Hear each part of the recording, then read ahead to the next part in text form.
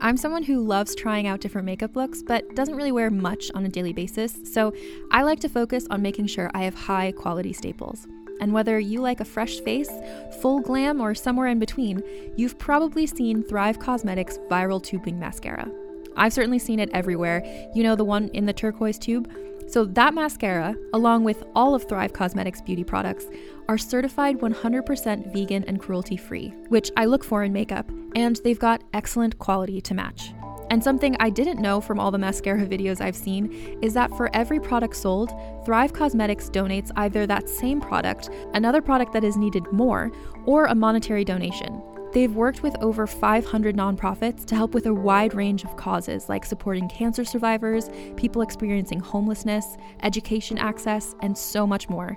Knowing that makes me feel even better about using their products. And I do enjoy using them. Like I said, I like having high quality staples, and so my favorites are products that are multi-purpose, like the Brilliant Eye Brightener. It comes in a bunch of colors, and I like using them as eyeliner, eyeshadow, and even highlighter. Thrive Causemetics is luxury beauty that gives back. Right now, you can get an exclusive 20% off your first order at thrivecausemetics.com/thrive. That's Thrive Causemetics, CAUSEMETICS.com/thrive for 20% off your first order. Don't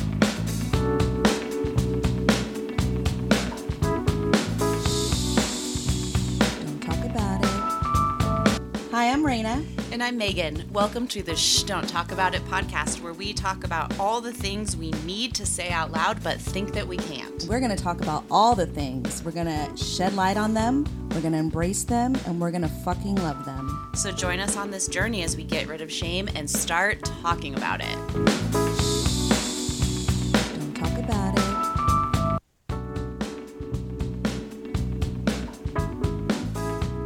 Welcome back to another episode of the Shh, Don't Talk About It podcast. Good to see you. Good to see you, Megan. Good to be back with y'all.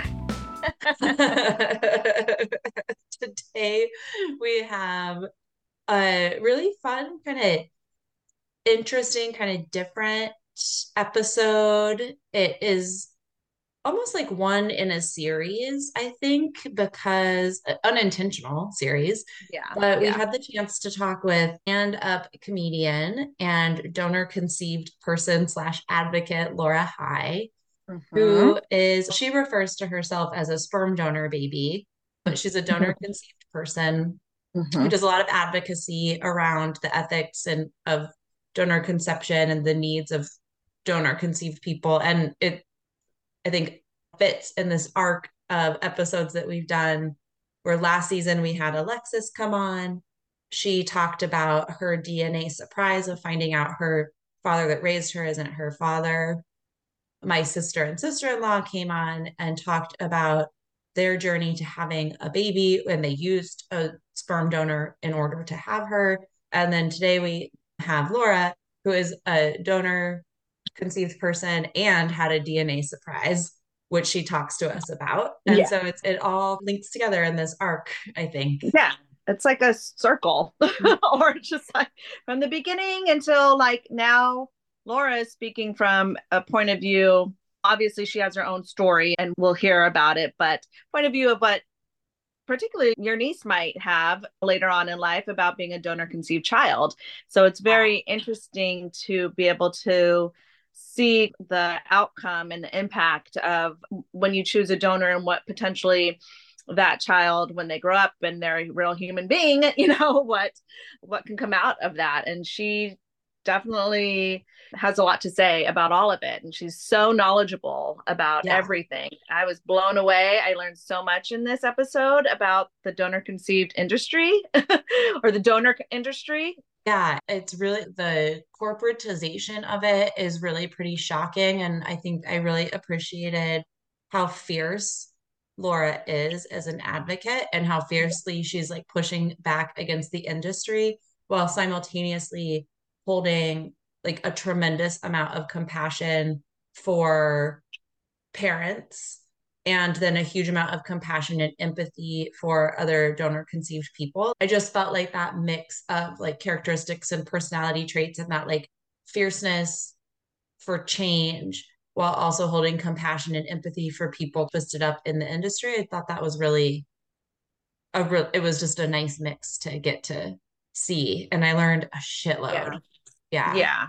Yeah. She's very knowledgeable and she has an incredible story. She's such a brave person for coming on and sharing and advocating for everybody that's in the industry, not the assholes that not like, the yeah it, but yeah, not the no assholes allowed. Yeah, she's also very funny, very charming. This was a fun one, and we hope that you all enjoy listening to her as much as we enjoyed talking to her. So here's Laura. Here she is.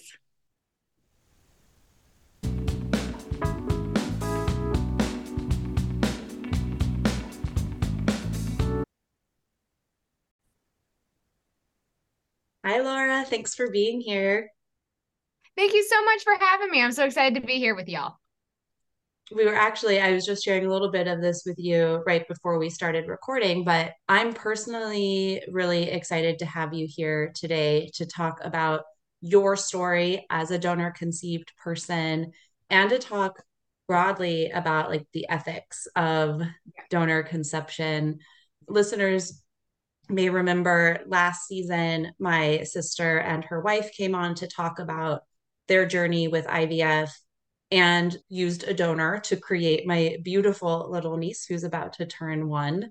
And we got into some of the ethical questions around it with them, but it's really different. And I think special to have a person who is living an experience that my niece will live, that millions of people have lived. And one thing I have learned from you and your advocacy is that the world of donor conception is kind of lawless. You would think that it would have a lot more regulation. I always thought it did. And you've really opened my eyes.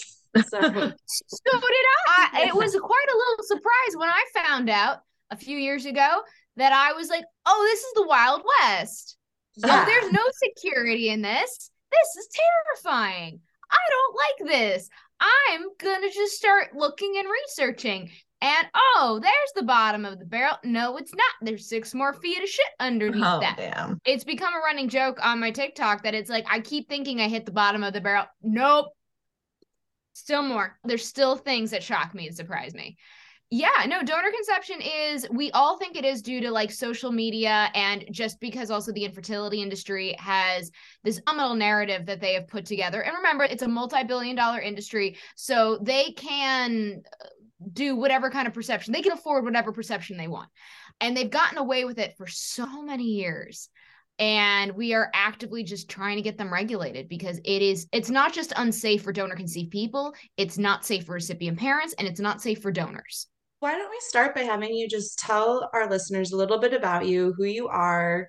We can get into your story, but would love people to just know who you are and what you do and why this topic is something that you're so passionate about. Absolutely. So what is up, everybody? My name is Laura High. I'm actually a stand-up comedian by trade, and I am a sperm donor baby, donor conceived adult, however you would like to label me. I was conceived in 1987. I was born in 1988 in New York City. And I was told when I was 14 years old, and later on in my life, I figured out and found how absolutely absurdly unregulated this was, and it just hyper focused. And I started doing massive amounts of advocating. It's the set that I'm most known for in my stand-up is my sperm donor set. And I talk about this on TikTok and on Instagram, soon to be on YouTube. I am premiering a podcast actually next week called Insemination. It's all things donor conception. But yeah, that's who I am. And I never say no to a chocolate chip cookie. Is there a way we can link to your stand-up set, like in our show notes if people want to go see that? Is it on YouTube? Yeah, it's on YouTube. All right. Well, I will say it's an earlier draft of the set. I'm not premiering the updated one, that I'm waiting for something else to happen first. So you can see an earlier version of the draft. I know you gave us just like a roundabout, it happened and this happened. Can you take us back to when you found out at 14 years old? How was that for you? Oh, happily. So I was in the car with my father at 14 years old, and my dad, I always say, dads have conversations. They're serious conversations when they are in the car because they don't have to look at you and they control how long it is. Because if they want to keep talking, they'll make the drive longer. If they want it to end it, they will make the drive short. So my dad went into ultimate dad mode and was like, "Hey, Laura, do you know how babies are made?" And I was 14 and he was there when we had the conversation. So I'm like, "Dad, did you just dad out? And did you like dad participate? Like what happened there, bud?" And so I looked at him in my snarky, and I think the stand-up comic was like bubbling in the background because I just looked at him and I was like, "Yeah, Dad, I've seen Skinamax." And he just was like, "Not for you, sweetheart." And he told me that I was a sperm donor baby.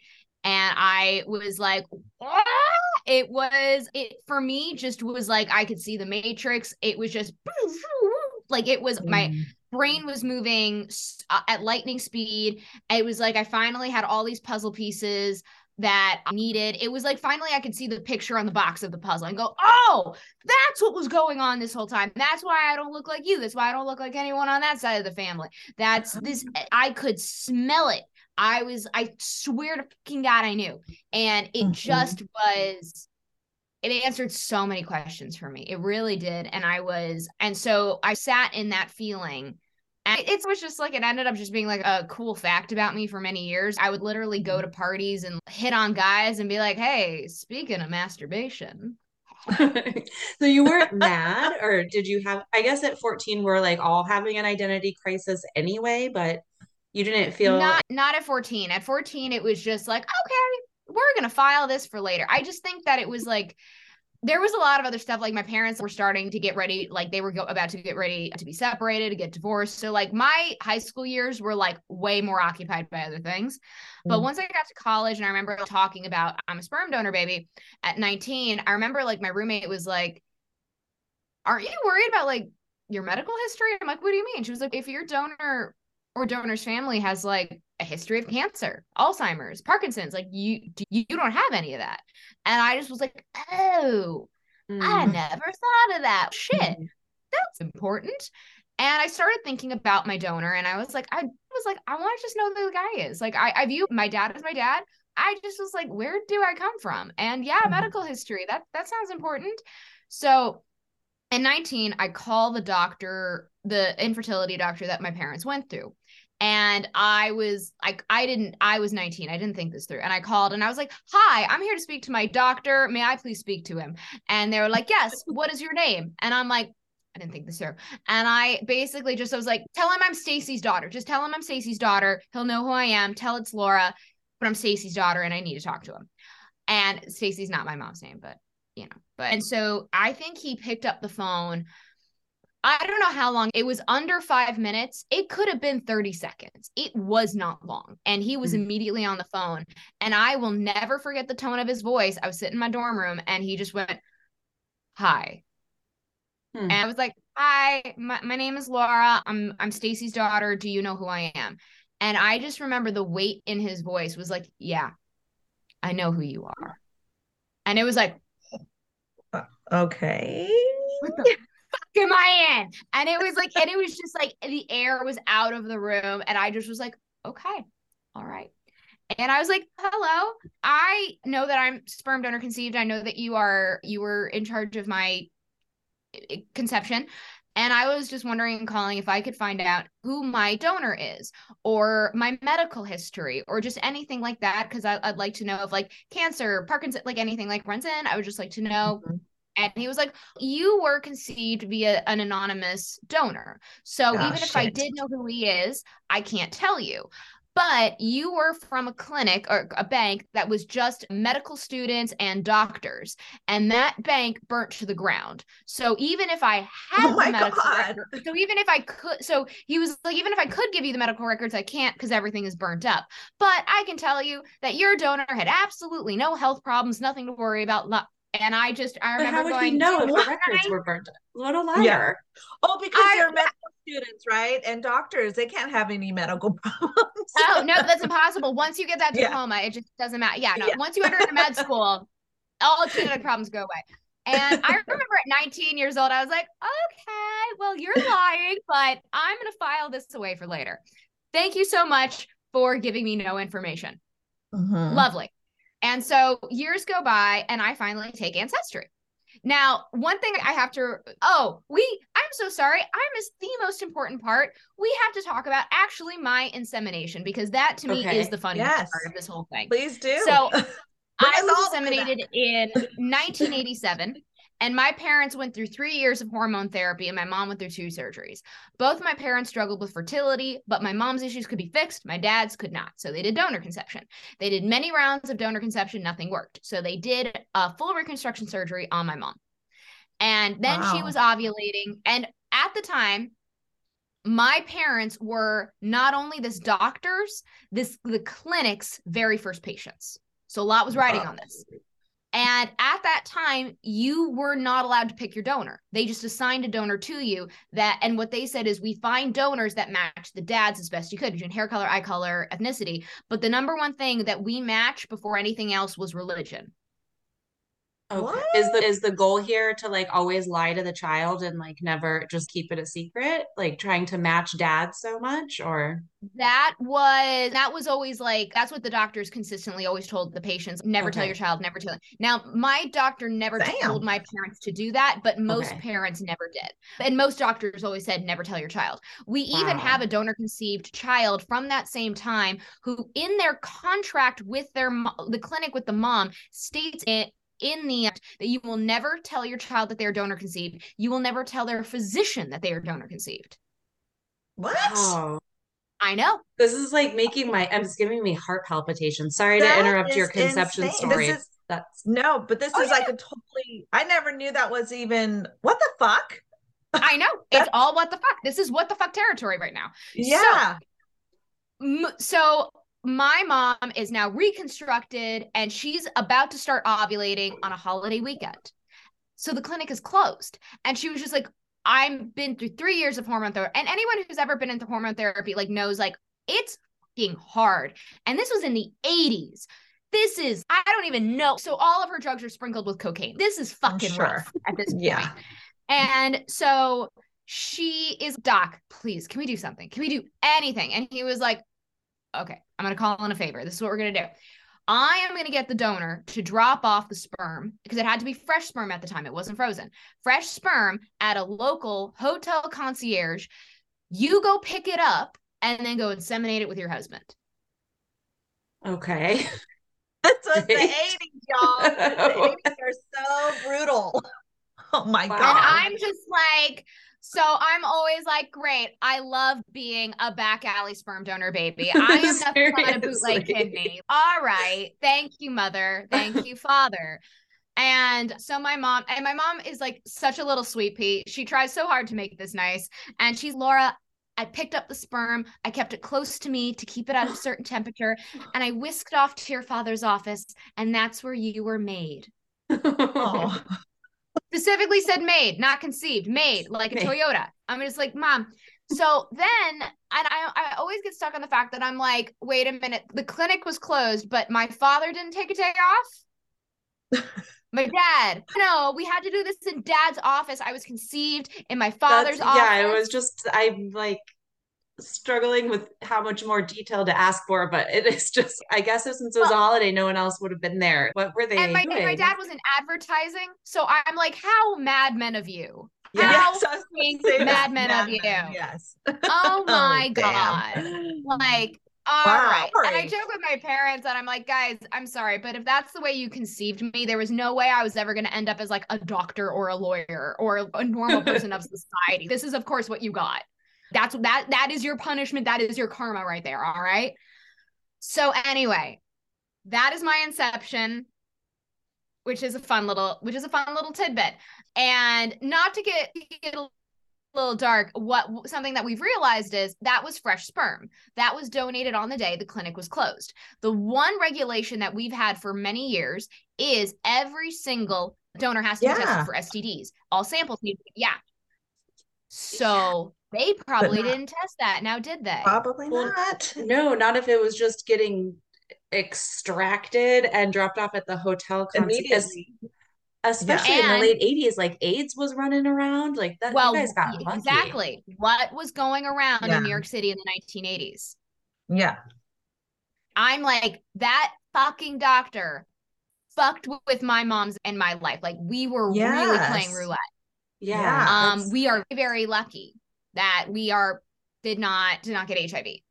So now we skip. And so anyway, remember, so that's one piece. So now we skip to the future. I'm about to take an ancestry test with my mother. She's going to do it too. We're going to figure out my ethnicity and we're going to compare it to hers. And so we take it, and hers is exactly what we think. It's like Polish with some little bit of European.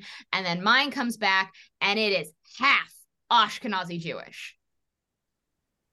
Okay. And mom's not Jewish. Remember how and my father, so remember they match it up via ethnicity and religion. My dad is Irish, Scottish, and Catholic. Okay. Yeah. My mom doesn't have a lick of Ashkenazi in her. So we're like, okay, one lie figured out. The donor is Ashkenazi Jewish. And this becomes exceptionally funny because the reason that clinic was closed was because it was the Jewish New Year. Oh. So my 100% Ashkenazi Jewish donor donated on the Jewish New Year. I was like, who did the doctor call and be like, hey bud, we need to see, can you drop this off really quick? Yeah. What is going on? What was this place? So what did you pursue? Like once you are in Ancestry, it starts to open up, like people find you whether you actually are ready to find them or want to find them or not. Did you pursue looking further into I looked, but nothing was popping up until one day a cousin showed up. Okay. And I was like, hello, what's up? And she's just like, how are we connected? And I'm like, I have a funny story. And she was just like, oh, it looks like my cousin was a donor. And so my mom and I all sat and had dinner together. And there were three choices. It was either my donor, my biological father, his brother, or his dad. But we looked at the time and everything, where it was, and we were like, no, it definitely was this guy. And so I had a name. I was able to see his photo for the first time. Oh, shit. And I was like, and there's definitely some similarities, but really I look like his daughter. That I saw on Facebook and was like, whoa, I have a sister. I have and they have a son. So I have a brother. Oh my God. I have siblings. I didn't think this was possible. Holy shit. And so that was like, all right, sitting with that for a little bit.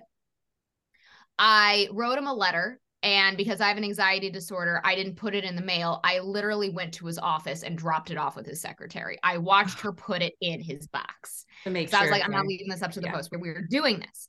So so that happens, and then, oh God, it had to have been, wasn't even a year. It couldn't have been a year. It was like 6 months. Had to have been like no, it was a year. It was a year. I apologize. It was a year. Year later, I get a message saying, hi, I know this is weird, but I'm pretty sure that I'm your sister. And I'm like, oh my God.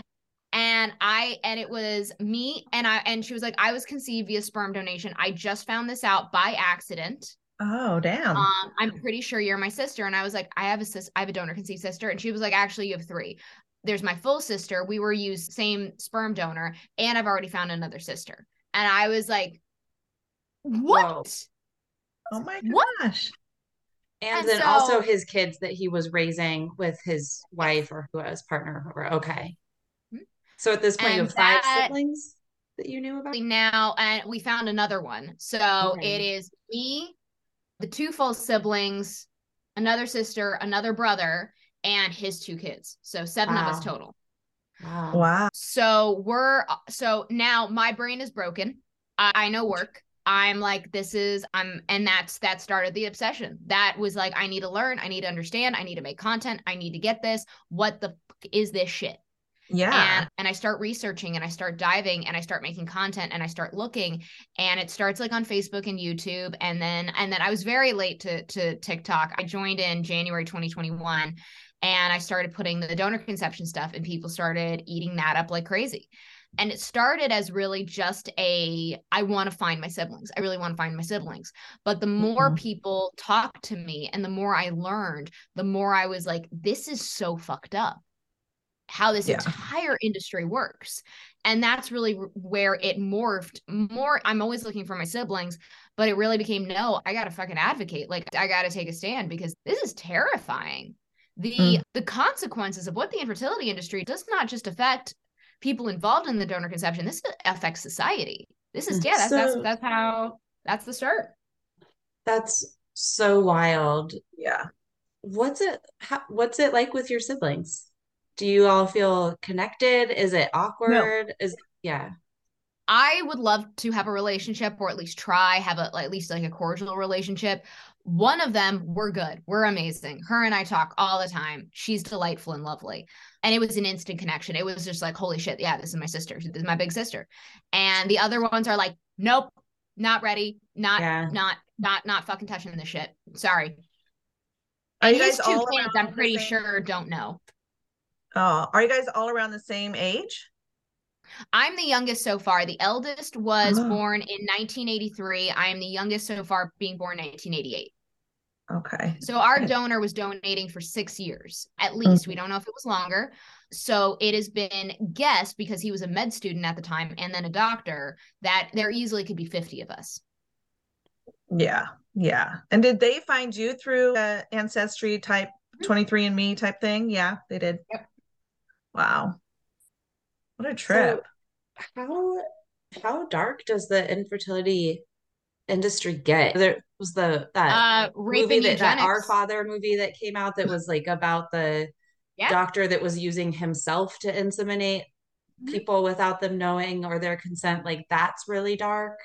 Is that sensationalized? Is that pretty regular? Like, how dark is this? Hold my beer. So what Dr. Klein did, 50 other doctors we have found so far in the United States who have done the same thing. And the thing about that is, what he did is not considered illegal in the United States federally. It is only considered illegal in 11 states. And those states are recent because of the advocates like Jacoba from Our Father, Eve Wiley, who wrote the fertility fraud legislation. So the fact that it is only illegal, it's not illegal in 39 states, is terrifying, which means that people can be legally sexually assaulted. And the stories that we still are having coming out about that are terrifying, because only 15% at this point, 15% have taken 15% of the United States population has taken a commercial DNA test. There is way more out there. We've already found 50 doctors who have done that. And then there's the eugenics aspect of it, which is terrifying.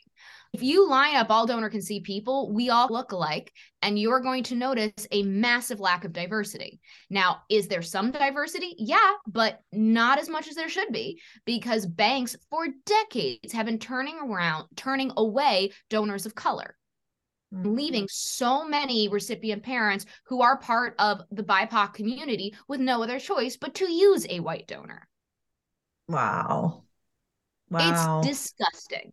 Because we desperately need anti-discrimination laws to protect donors, because right now it is literally just a bunch of people in a back room deciding who and who isn't allowed to procreate with their own bias, racism, everything. It's absolutely nuts. So we want to talk about getting dark. It gets dark. We have so many sibling pods. I have interviewed seven sibling. Calling all lovers of mystery and fans of a good story. If you haven't already heard me talk about June's Journey, you're in for a treat. It's time to don your detective hat in this free hidden object mobile game that delves into the captivating journey of June Parker, a self-proclaimed detective on a quest to unravel the mystery surrounding her sister's untimely death. In June's Journey, you get to play as June, deciphering clues and unveiling secret plots within thousands of beautifully illustrated scenes. And did I mention it's set in the glitzy 1920s? New chapters are added weekly, so you will never run out of new thrills to uncover, and you can also personalize and decorate your very own Orchid Island where the story takes place. How sharp are your detective skills? Find out when you download June's Journey on your Android or iOS device, or play online via Facebook Games. Your detective journey awaits.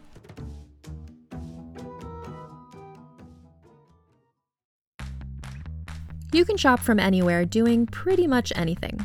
You might shop while working, eating, or even listening to this podcast. And however you shop, we all know and love the thrill of the hunt. But do you also know how to get the thrill of the best deals? Because Rakuten shoppers do. With Rakuten, they get the deals they love with the most savings and cash back. And you can get it too.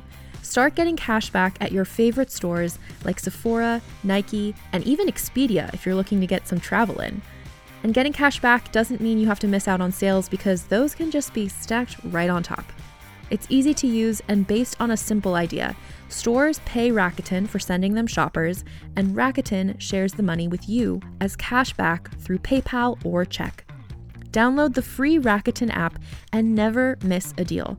Or go to Rakuten.com to start getting the most bang for your buck. That's Rakuten.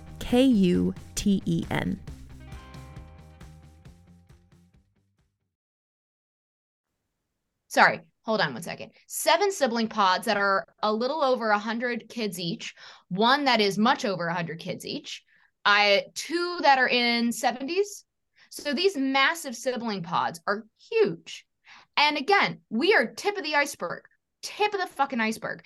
And this is going to screw us over. 1, the accidental incest is the chance of it is very high. I was just thinking like that's a sibling pod, that's like a group of people all from the same donor. They're likely strangers for most of their lives until they find each other through DNA testing or other like advocates connecting each other somehow. 100%. Okay. Wow. 100 people. It's just really breaking my heart. So I'm thinking about my siblings. I have 2 siblings. Raina has 5, and we're so close with our siblings. It's like some of the most significant relationships in our lives. And to think that there's people out there with hundreds of siblings that they don't even know exist is really devastating. And the problem is, when we're like, oh yeah, this person has 100 siblings, they're like, oh my God, that's so cool. I'm like, no, it's not. You're not going to develop meaningful relationships with 100 people. And you have to understand, this isn't 100 people who grew up. This isn't 50. It's not 10. It's not 5 people who grew up together. Yeah. These are people coming from all walks of life who have now been thrown together in a giant pot, who are like, hey, you're siblings. And the trauma is, I don't know what the fuck to do with this. I have 100 siblings. How do I process that?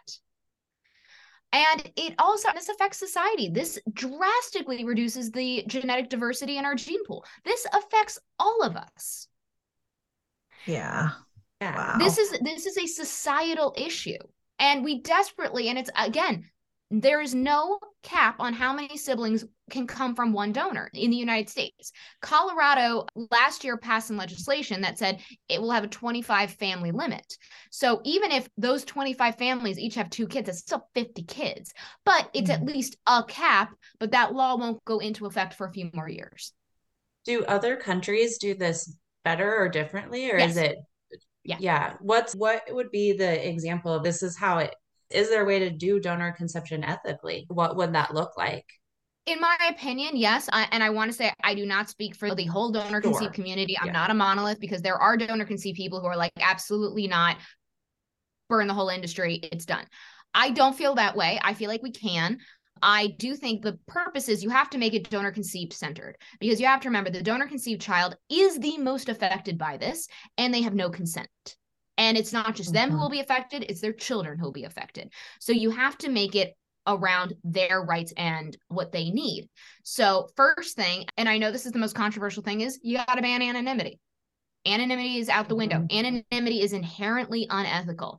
And you have countries like the UK, Norway, Sweden, New Zealand, Germany, Australia, the Netherlands, all have banned anonymity. All have banned it, because it has been deemed unethical. It has been deemed unethical by the UN. They've said all children have the right to know who their biological parents are. The fact that we have an industry in place, because if we think about it, we have an industry in place that separates a biological parent from their biological child before they were even conceived, makes it impossible for them to ever have contact.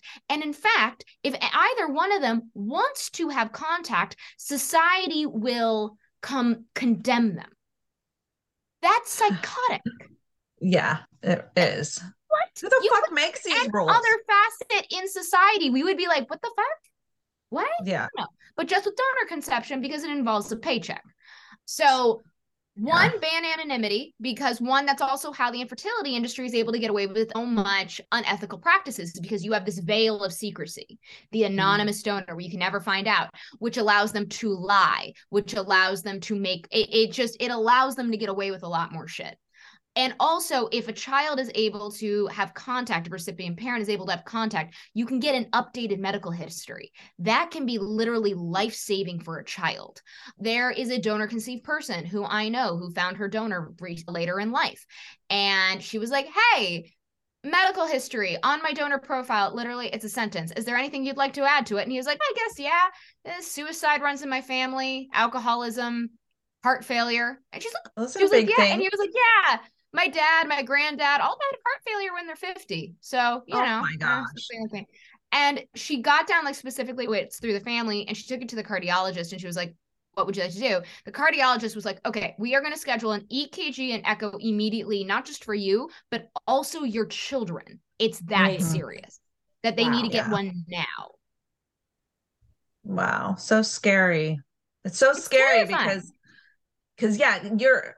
you're speaking as somebody with the lived experience of being donor conceived. People don't fucking think about the impact when they want to have a baby. But then you're the baby. You know what I mean? You're gonna grow up and you have a human being, and you're gonna but it's just, we're gonna be talking and having rights and a personality. And people really don't take it past having a baby. And they're like, this is my miracle baby. I paid so much to have this baby. I did so much emotional labor to have this baby. And I get that. And I understand. Yeah. And for me, again, I feel so much for couples who go through infertility. I want you to have the help that you deserve. I want that for you. I want LGBTQIA couples to be able to use donor conception. I want single by choice parents to be able to use donor conception. But my thing is, like, guys, it's not safe right now. We got to work together to make it safe, because right now it's not safe for you nor your child. So let's get it. And again, I want this to exist, but this is just not okay. So let's make there's it a better way. There's a better way. There's a safer way. And people, I think, it's just insane. Like, all of this is just mind blowing to me, because it's so different from the story that we received earlier of the parents. And how they picked their donor. And it's a beautiful story. And I'm sure there's plenty of those beautiful stories too. This is now in 2023, but I'm sure there's still shit, obviously, that needs to get worked through. And always the thing that I tell parents with that is, like, what you're reading and what you pick as your donor, it might all be fabricated. Clinics don't run background checks on the donors. They're not, usually they check like a social security number, but they don't legally have to run background checks. They don't have to verify medical history. So the donor fills out their medical profile, and they never call those doctors to be like, yo, is this true? So they can literally be like, my mom died of breast cancer, and my dad is bipolar, but I really want that $1,500 check. So I'm going to just remove both of those things, because I've been told if I put that on my profile, I'll get rejected. So I'm going to just not say that. Suck it, kid.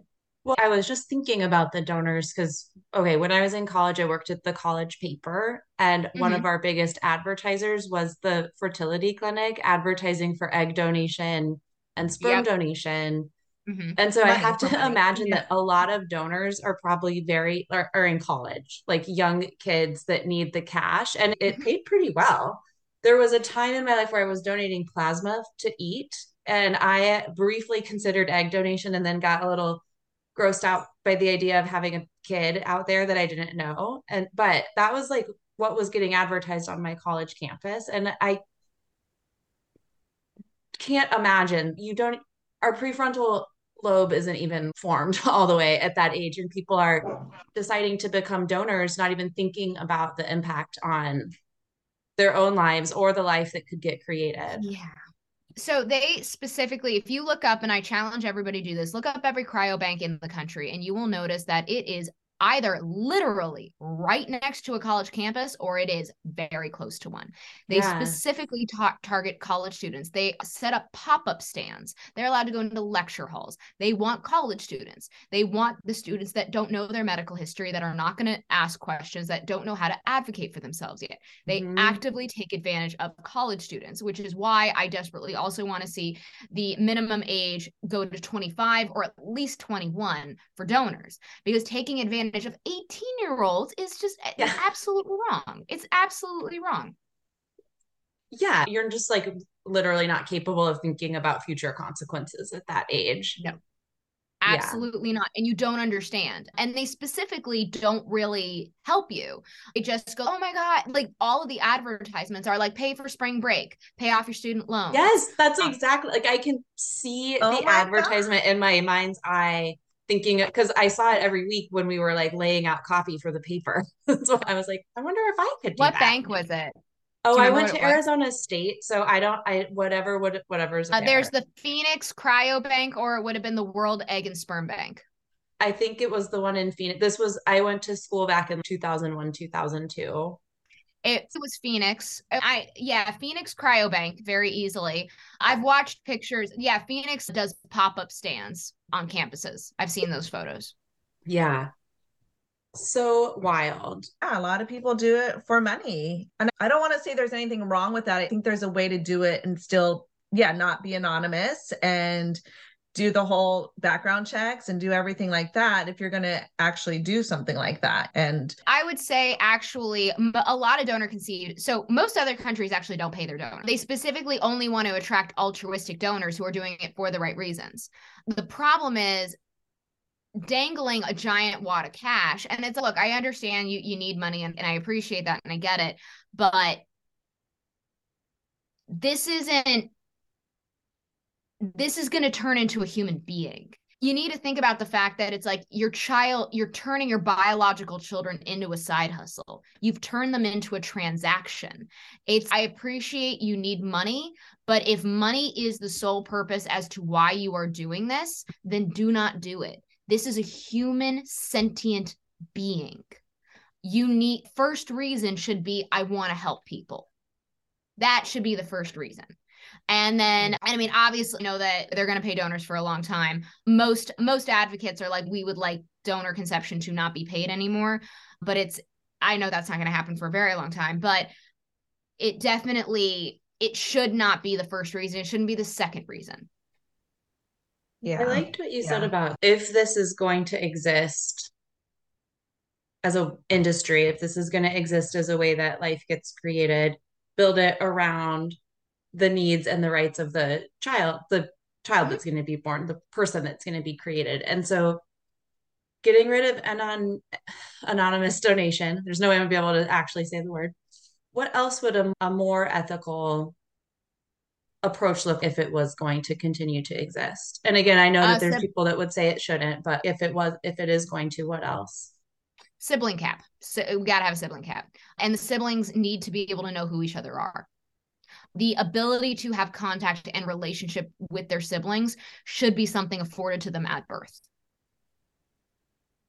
But we need a sibling cap, because right now they are not, the clinics and cryobanks are not to be trusted with that. It's absolutely horrendous what they do.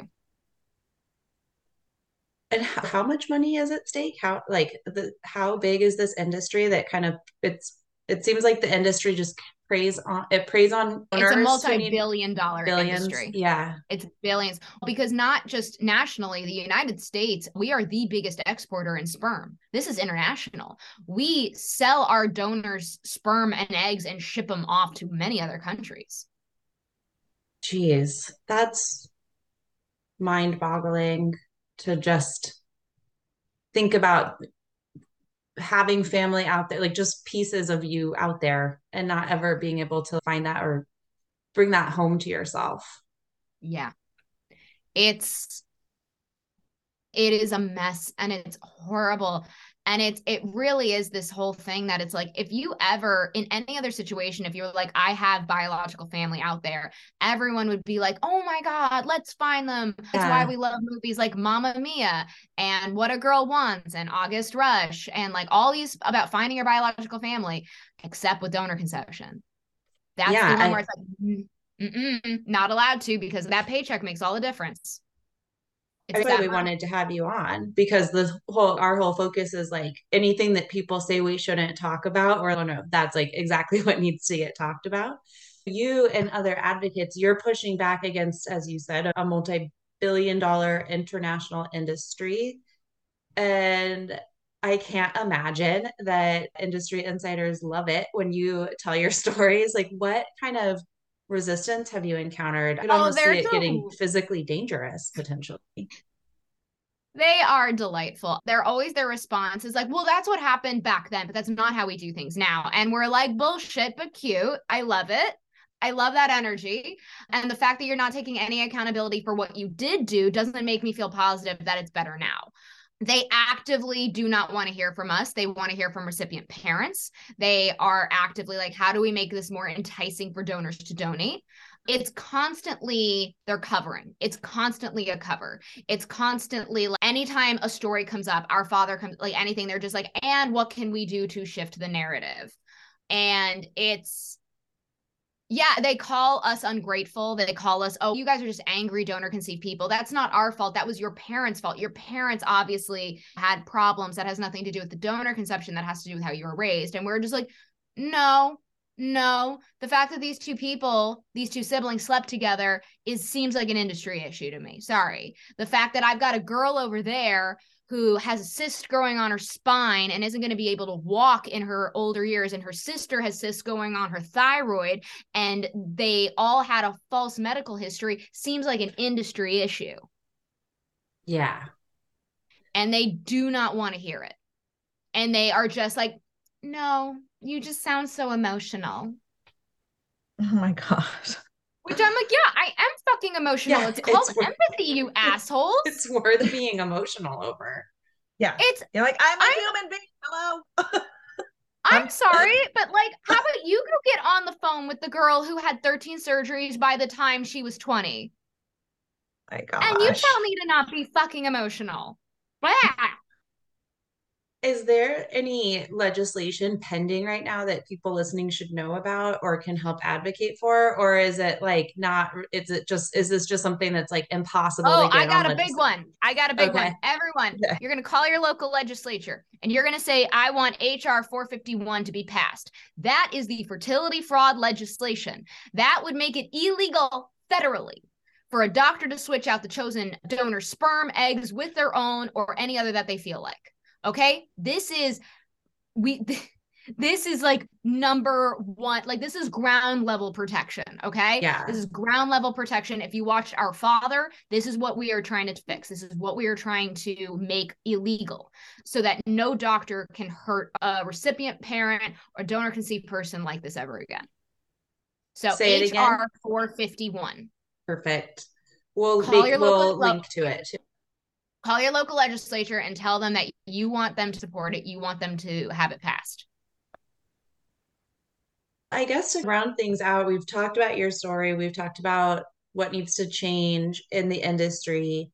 Just to bring it down to the people impacted and harmed in the system, do you have advice for donor conceived adults who are, or teenagers, I don't know, maybe there's a teen or two that might find this, who are just finding out that they're donor conceived, that want to try and get in touch with their family? I don't know, do you at least try to get their genetic information and their medical history? Do you have just pieces of advice that you tend to give to folks that reach out?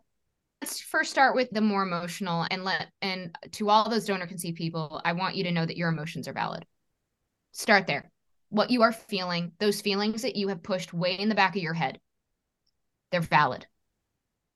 And you have the right to feel them. And feeling those feelings is absolutely something you got to do. And that doesn't mean you don't love your mom. It doesn't mean you don't love your dad. Doesn't mean that. You need to feel them. And you need to come and connect with other donor conceived people where you will be validated, you are going to be heard, and you are not going to feel isolated anymore, because being donor conceived is just a very isolating thing. Come join your community so that we can hear you and we can support you, because you deserve that. You deserve that, pumpkin. And you will be amazed that you will start sharing your feelings, and there's going to be 100 people around you who go, yep, went through the same thing. Yep, felt the same thing. Absolutely, totally get that. And you're going to start feeling those little pieces that you buried deep and down that you just never thought that you would allow yourself to even think about or hear. They're going to come forward, and they're going to actually start to heal. And you're going to really start to figure out who you are. And it's so amazing, and it's powerful. And if you need more support, there's a wonderful support group called DC Support. They have support groups for donor conceived people. There is We Are Donor Conceived. There is the Donor Conceived Council. There are so many organizations that can help you find support, answer questions, and find your community.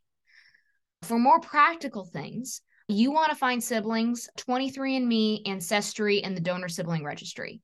It's going to be a lot of money. It's a lot of investment. So do one at a time. I understand that's a lot. For the Donor Sibling Registry, you don't have to do a DNA test. All you need is your cryobank and your donor number. 23andMe and Ancestry are both obviously also going to cost money. They have sales constantly, so just keep your eye out open for that. 23andMe is not a medical grade test. You cannot rely on that to get your medical history. If you need medical history and something's going up, you gotta go see a genetic counselor or a geneticist. But number one, what has to start happening is you gotta be your best advocate. You walk in that doctor's office and you're like, I'm sperm donor baby, I'm an egg donor baby. And you gotta let them know, I don't know half of my medical history. I do not know. Even if you think you do, even if you got that donor profile, you fucking take that donor profile and toss it out the window. It's paper mache. It's not updated, and you have no way of knowing if it's honest. You don't know half your medical history. That is the honest truth. So you need to start telling that to doctors. They need to know you don't know half, and start peeling back that paint as you are emotionally ready, because understand it can be a lot all at once, and you don't want to overwhelm yourself. You don't want to over traumatize yourself, and understand that we got your back. We are a fierce feral group, and we protect our own. We really do. And just know it's going to be okay. It's going to be okay. It all will be okay. We will help you find your center. We can help you find language to talk to your parents about how you feel, anything like that. We got your back. Yeah, I was going to ask too, advice for parents of donor conceived kids. I feel like number one is don't lie. Don't lie. What That's else? Like, what else? Like, how can the baby's here, the child's here, the kid's here. What do you do? Yeah. So recipient parents, I understand that this can be confusing. I understand that you have your own emotions about this, and you have your own feelings, and you are probably feeling insecure. And I totally appreciate that. And I understand.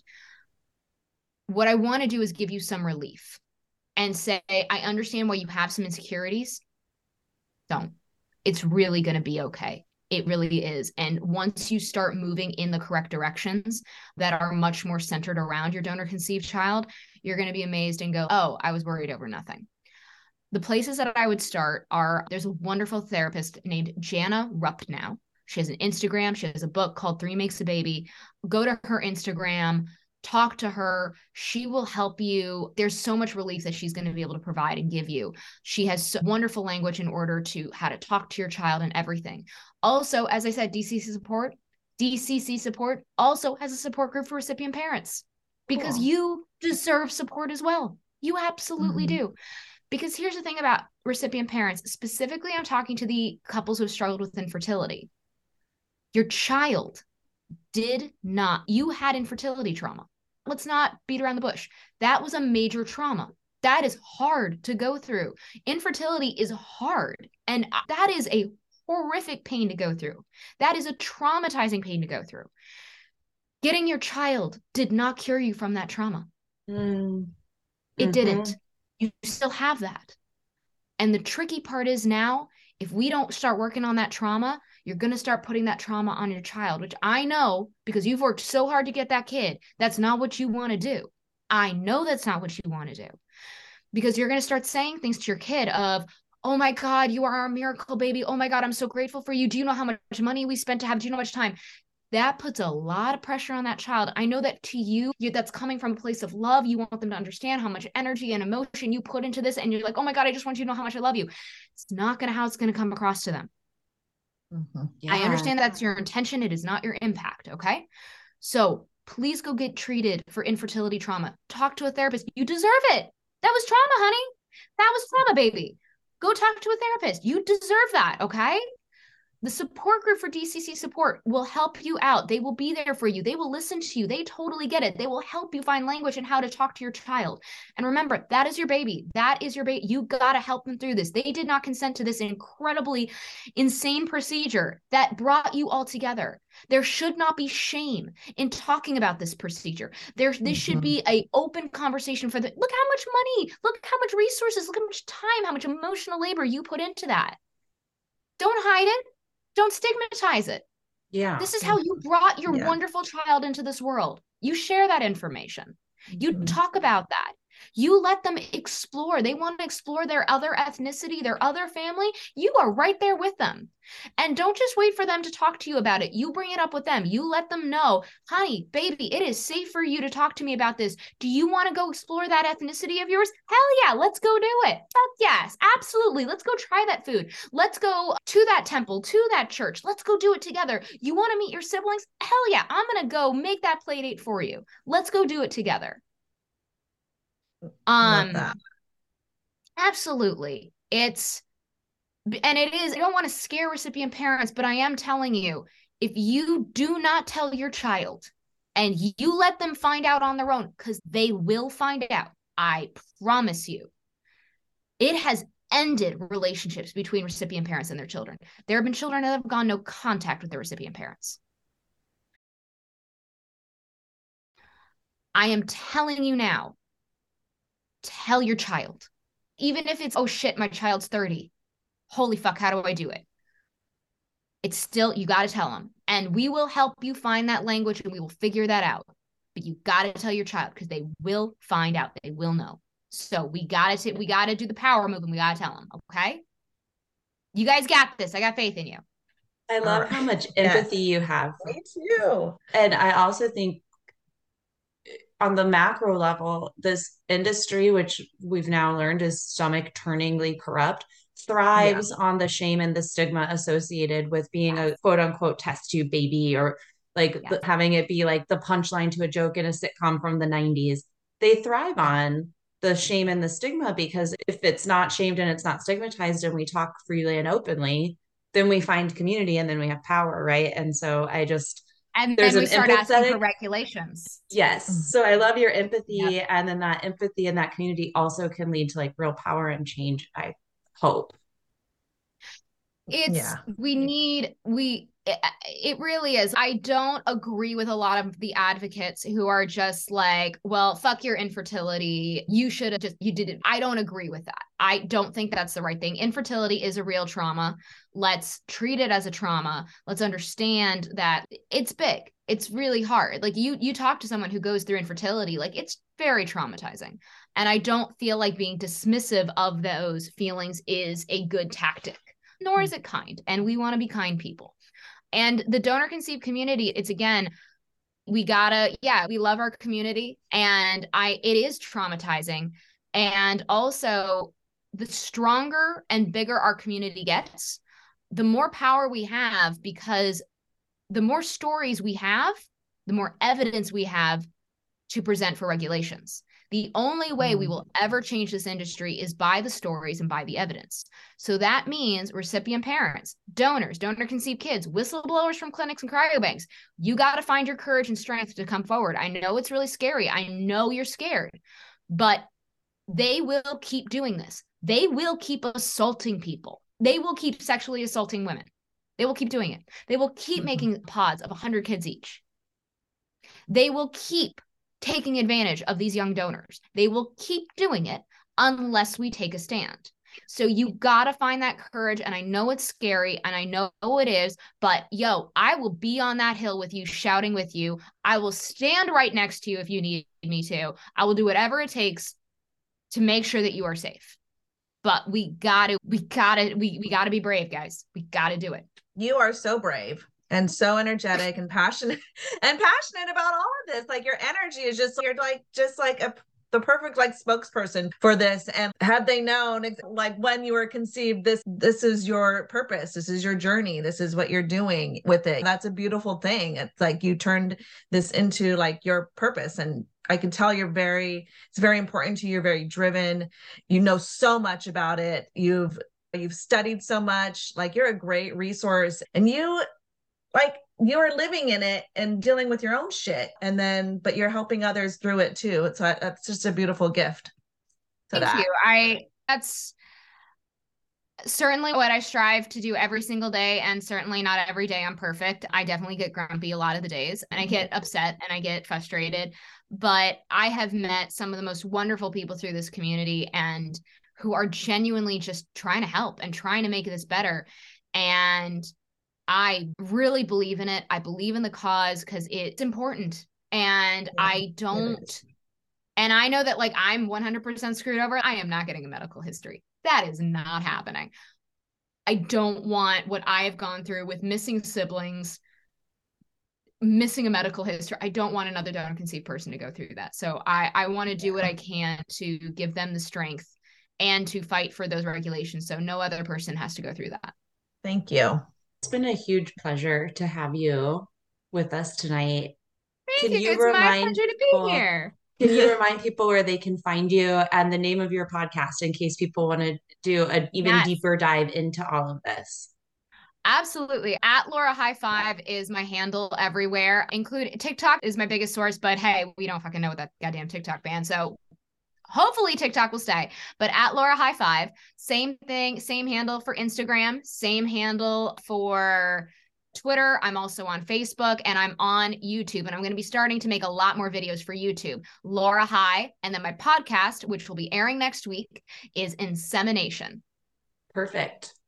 All right. Well, find it wherever you find your podcasts. Yeah. We'll link to it too in our notes. And I just want to say thank you again. I've learned so much. My mind is just buzzing with this information, and partially because it's personal, because I want to always make sure that my baby niece grows up like with as much information and love and knowledge as we can arm her with. And then just partially because I'm thinking about how it would feel to have half my family missing.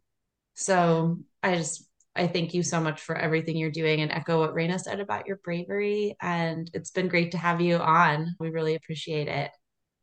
Absolutely. Yes. Oh, it's my pleasure. And do know that if your sister and her partner, if they need any support, if they have any questions, feel free to contact me. That's really generous. Thank you. Of course. We're a fucking community. We're a community. We're stronger together. Absolutely. Love it. I love my mommies. I love my mamas. I want to support them. Thank you. And Raina, where can people find us if they want to find us on social or email? The socials, Instagram at _ don't talk about it pod. One day we'll remember. Why did I make it so hard? I don't fucking know. Anyway, and then you can email us at info@shedon'ttalk.com. And we will see you all next week. Thanks again, Laura. Yes, thank you so much, Laura. Thank you. Okay, bye.